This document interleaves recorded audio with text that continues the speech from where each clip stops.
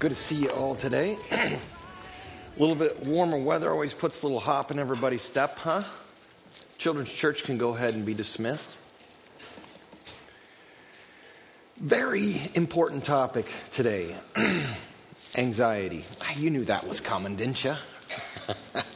No, we'll put a little twist on it.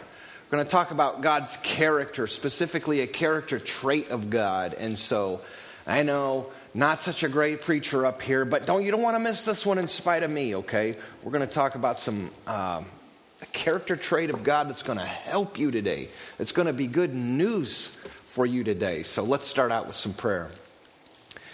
God, right now, just please settle our hearts, calm our hearts, open our ears so that they may hear.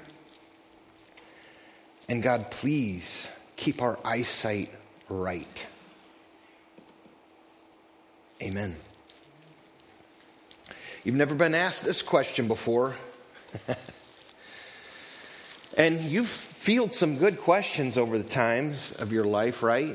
Stuff like, what time did you get in last night? How'd you do on that test? What were you doing last night? There's been plenty of good questions. Did you clean your room? Do you want to go on a date? Good questions, right? Questions that kind of maybe made your heart stop for a second. Questions that maybe pin you into the corner a little bit. Some tough questions, some dandies, but you've never had a question like this one. You've even had questions that altered your life. Do you want to enroll? Will you marry me? Questions that you had to answer that were life-altering, but you've never had one like this. It's a Jesus question. It's the king of all questions, really. It comes with a little bit of teeth, so you better ready yourself for this one. Maybe brace yourself. And Jesus really wants to know. He's not just asking a question. He's dead serious. Why are you afraid? Why? He wants to know. He's serious. We were talking, me and Lillian on the way up here, we were talking about how I still get a little bit nervous up here when I talk. And that's kind of a good thing. I wish I didn't have to get nervous, but it's kind of a good thing. It kind of keeps you honest and on your toes and all that stuff. So she's been so nice to me, because I whipped out my sermon while we were singing for a second. You're stressing. Why are you afraid? As we go through this characteristic of God today, I hope that we can ask that question in a little bit different light, and I hope our answer could be, yeah. Why am I afraid? Why? You remember when he asked that question, him and the disciples were out in the boats on the Sea of Galilee. Furious squall comes over the mountains down into the lake. You remember the Dead Sea, the Sea of Galilee, are some of the lowest points on earth. Wham, that storm just rolls off the mountains and down into that lake. You can't even see it coming. You don't know it's coming. And it's not just a storm. It's not just raining. Peter uses the word seismic. Seismo is the word to describe the storm. Teacher, don't you even care if we drowned? And Jesus says, why are you afraid? So you and I could say, well, here's why I'm afraid. The money's tight. I know I got a bill next Monday, and it's not there right now. You expect me not to be afraid? Coronavirus, you expect us not to be afraid? The job's teetering, I don't know. Afraid? I mean, it's almost kind of a question that has obvious answers, right?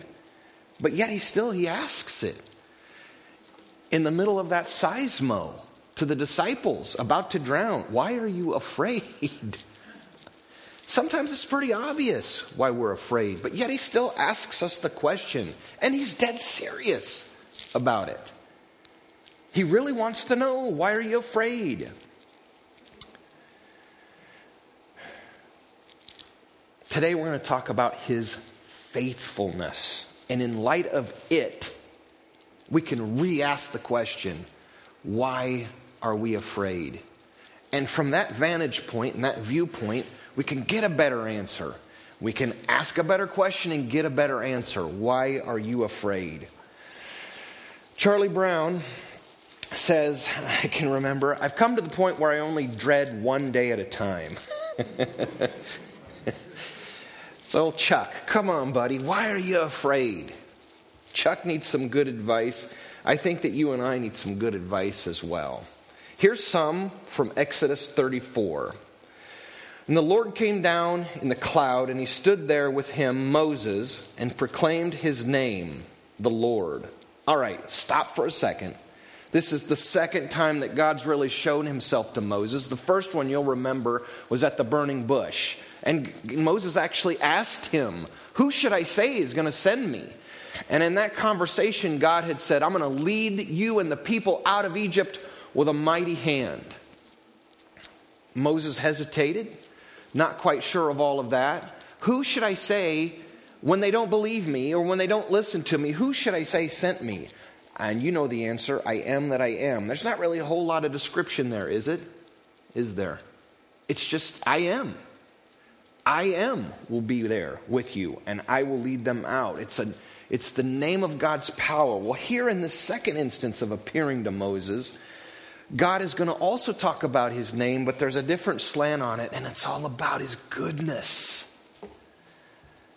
He proclaimed his name, the Lord, and he passed in front of Moses, proclaiming his name, the Lord, the compassionate and gracious God, slow to anger, abounding in love, and here's going to be our word today, faithfulness.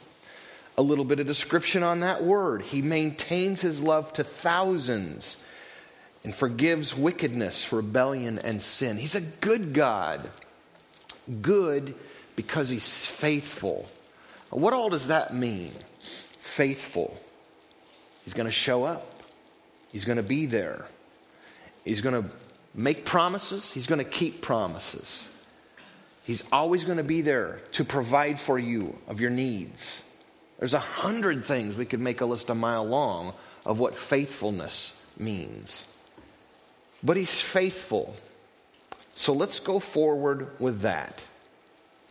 Let's talk about God's character. This character trait specifically, his faithfulness. What do you got to have to be faithful? Or God, in his character, what do you got to have? First off, you can see this in your bulletin if you want to write in there. God is omniscient. He knows everything. Hey, you wouldn't want a God who didn't know everything. And we could all say, hey, I think God's pretty smart about things. But it goes even further than that. There is nothing that God doesn't know. He knows everything. We'd have to have him that way to be fully faithful, right?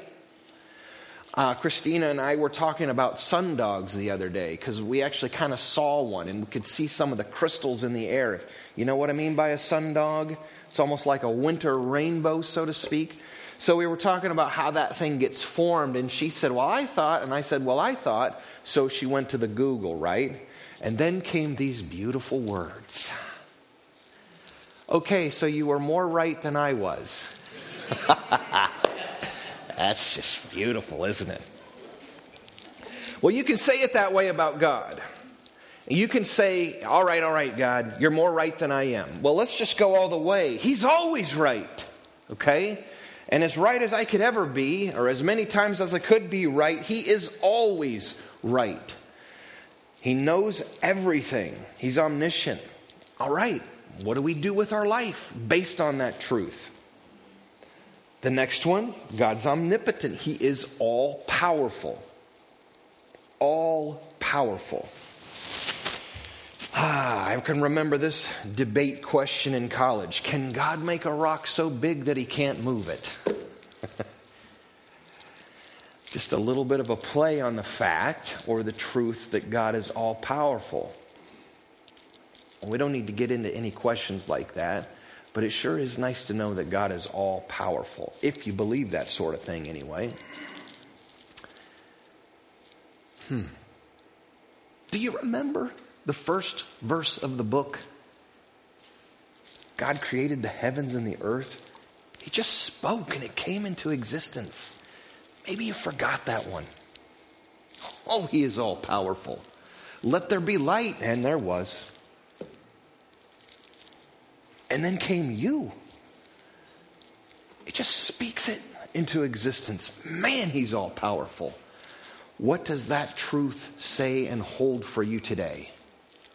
How do you reconstruct your life around that truth? Why are you afraid? The next, God is omnipresent. He is always within reach. Boy, that's comforting, isn't it? Yeah, unless it's a Friday night, maybe. And he's sitting there right beside you. Little scary, huh? But good. You want him that way. You want him that way. He's always within reach. He is always there. Always. How does that reconstruct your fears? No matter what you're going through, he is there and he's always within reach. Next, God is truthful. He is truthful. What he says comes to pass. Titus 1:1 says this, Paul, a servant of God and an apostle of Jesus Christ, to further the faith of God's elect. He's trying to help us here. And to further their knowledge of the truth that leads to godliness in the hope of eternal life, which God, who does not lie, promised before the beginning of time. He does not lie. He's truthful. Next, God is immutable. 2 Timothy 2:13. If we are faithless, he remains faithful. Listen, he cannot disown himself. All right. So not only is God omniscient, omnipresent, omnipotent, not only is he truthful so you can rely on his word, all things that are the foundation of your and my life. But here it is. Even when your foundation crumbles, even when you fall short, even when things are not well, you can know this. God is not going to change. He's not going to change. He's immutable. He has a standard that you and I try to apply to our life. He has a standard of faithfulness that he cannot, because he is faithful, cross. That's good for you, isn't it? Even when you're not faithful, even when you don't fulfill the part of the covenant, even when your side of things is the weak link of the chain, he can't. Because he's faithful, he cannot not be faithful. We got him stuck.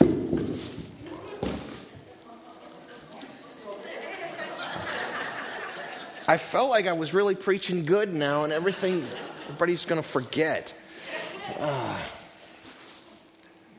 Is that a new one put up? Somebody put up a new one? Oh, I didn't think I did anything. All right, where was I?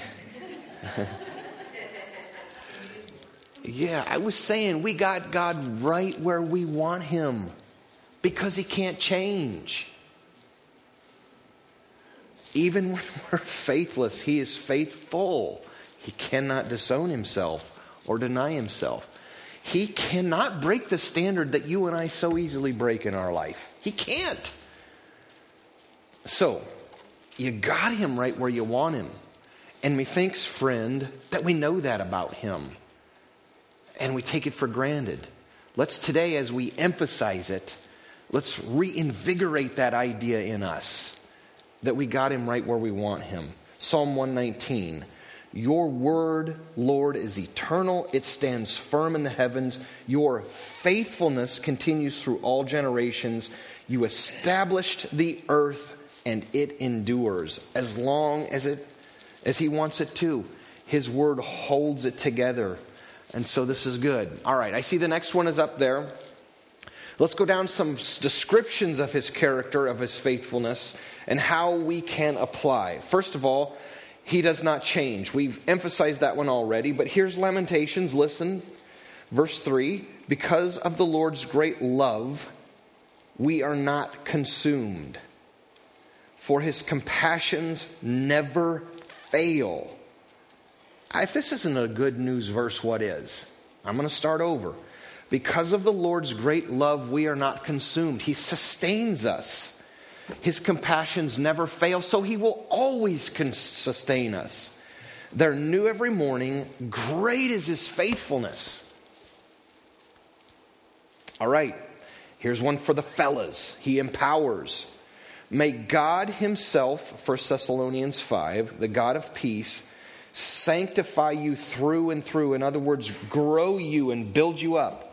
May your whole spirit, soul, and body be kept blameless at the coming of our Lord Jesus Christ. The one who calls you is faithful, and he will do it. He's faithful in building you up. All right, so where does this take you as far as your dreams? Where does this take you as far as knowing that you're going to grow into the future? Where does this take you as far as things that you want to be there but yet are not there? Well, he's the guy, he's the God who speaks and then it exists. And he's promised to call, he's called you, and the one who calls is faithful, he will do it. All right, so you just take a second where you are at personally in your own chair. What is the accomplishment that you feel like you've been put on earth for? In your job right now that maybe's become a little stale. What were your initial dreams that you wanted to get to? What was the mark that you wanted to make? He's called you. You might have forgot a little bit about that call. Or all of the wind and the waves of the storm might have taken your eyes off the call and the accomplishment that you want to get to. But it's still there and it's still for you. And he's called you. And he's faithful. And he empowers. Don't forget that around the corner, tomorrow on Monday, there's some empowerment that comes that you didn't see coming, and you're back on track. He's faithful to empower you. Reconstruct your thinking around that. Next, he forgives. This one will speak to many. He forgives.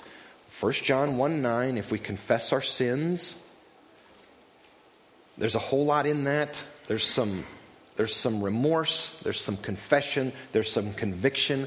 There's an honest responsibility taken of our sins.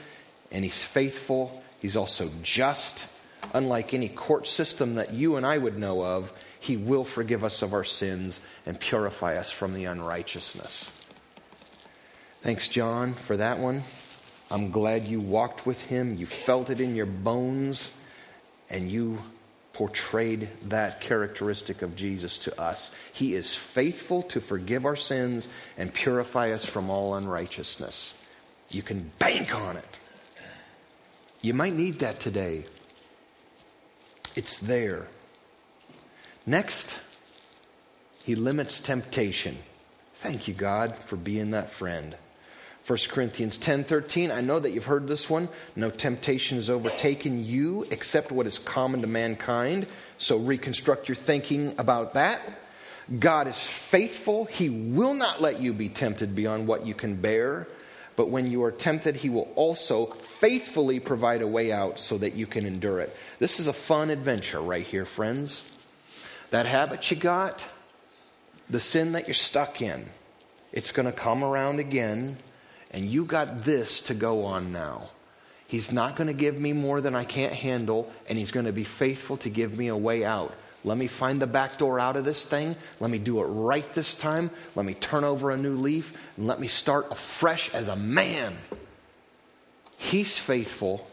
Now it just remains for you and I to take that truth, apply it, and let it transform us. Get us out of that rut. He limits our temptation. Job would have maybe had a little something to say about that.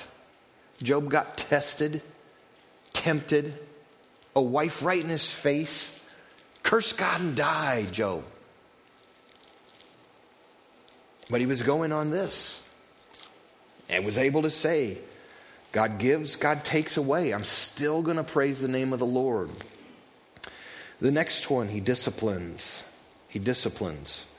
That doesn't sound so great on the onset, but listen to Psalm 19. David had the right perception or perspective on this. Psalm 19:75. Listen closely. I know, Lord, that your laws are righteous. I think all of us are in that boat right now. We're aware of that. I know that your laws are righteousness, and that in faithfulness you afflicted me. I trust you as a good dad, God, to discipline me for my good. You can faithfully trust him in that. All right. So your dad was faltering. Your dad fell short. Your dad didn't get this one right. This is good news, isn't it? The Hebrew writer says we all respect our fathers when they disciplined us. We wouldn't have respected them if they had no discipline for us. No discipline is fun when it's going on, but we respect our dads who did it.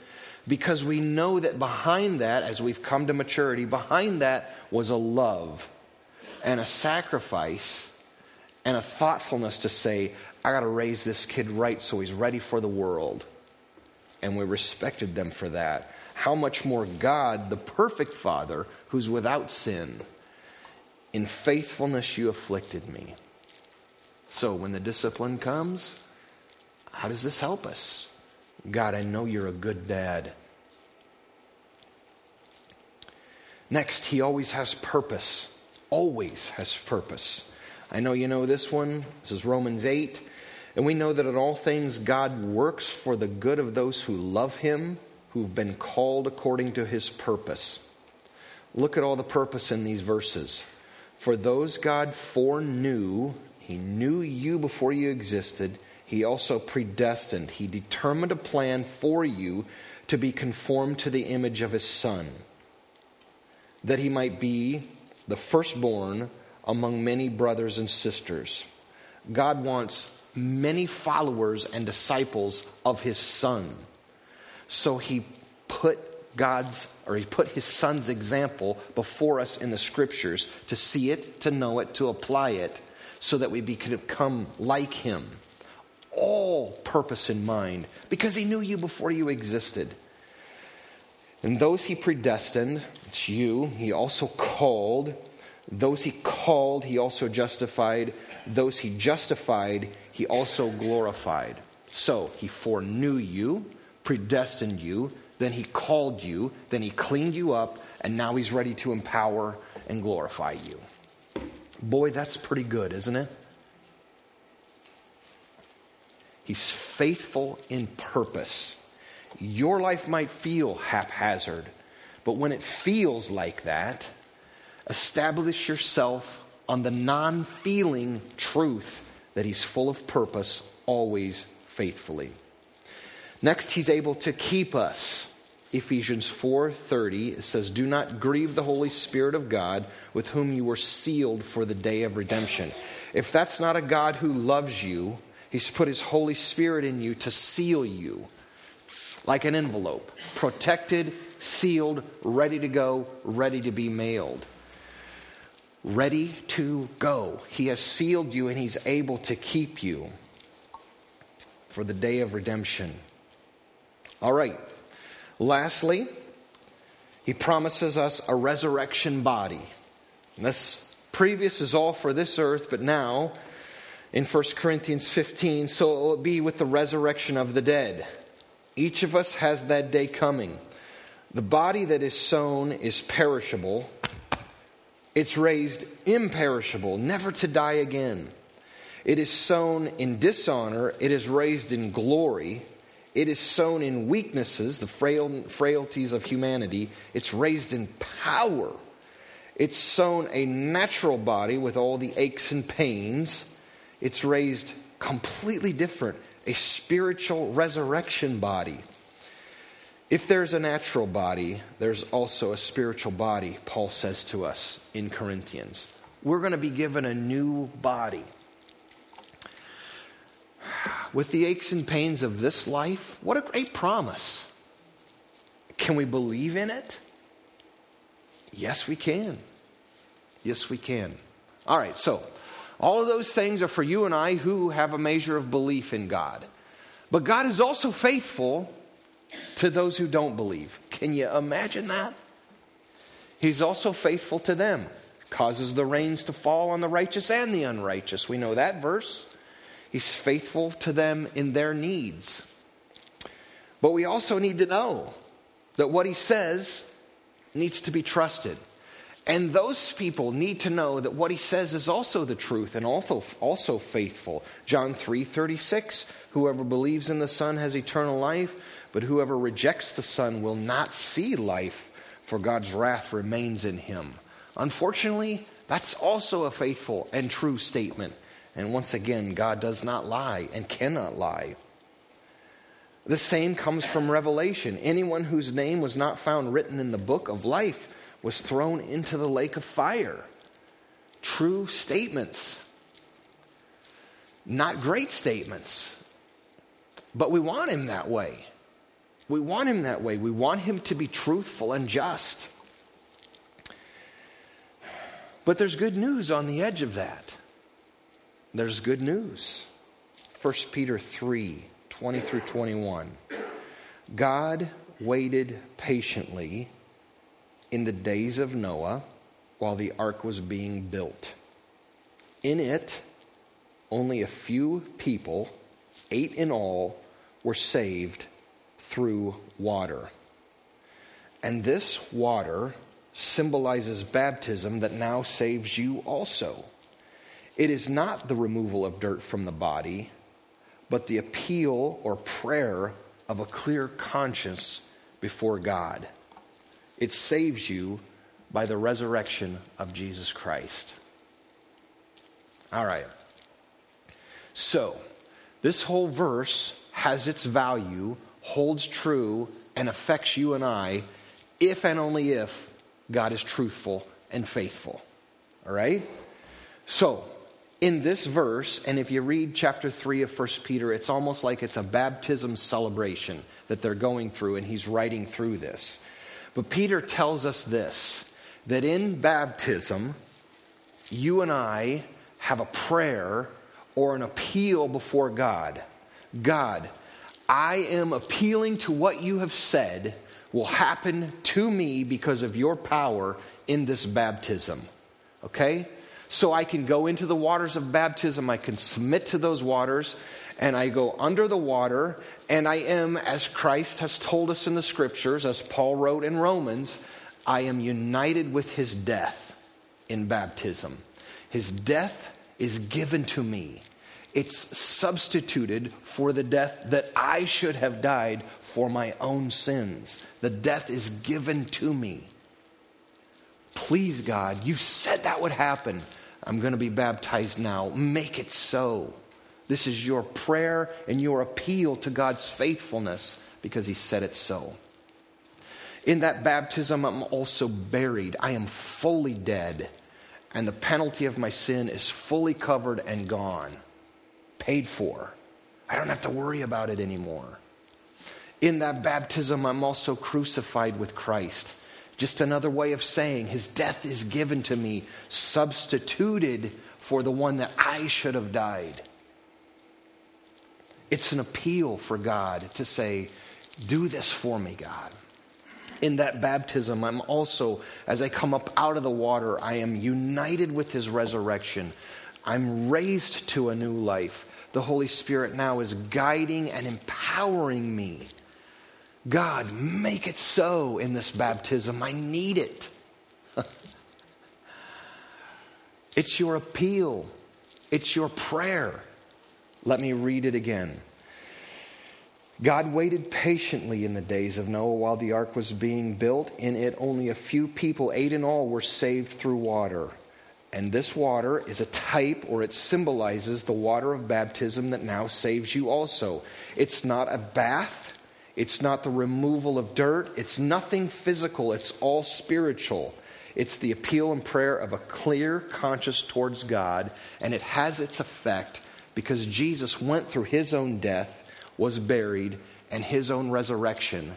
And in that baptism, as Galatians says, we are clothed with Christ, his death, his burial, his crucifixion, his resurrection. That's the great transaction. And you and I can go into the waters of baptism, appealing to God to keep his promise, which he will, to keep his promise to do all of that in that baptism. And if your heart is in the right place when you go into the baptistry, do you not think that our faithful God will faithfully execute all that he's promised in his scripture and said that would happen in that baptism? Sure he will. Sure he will.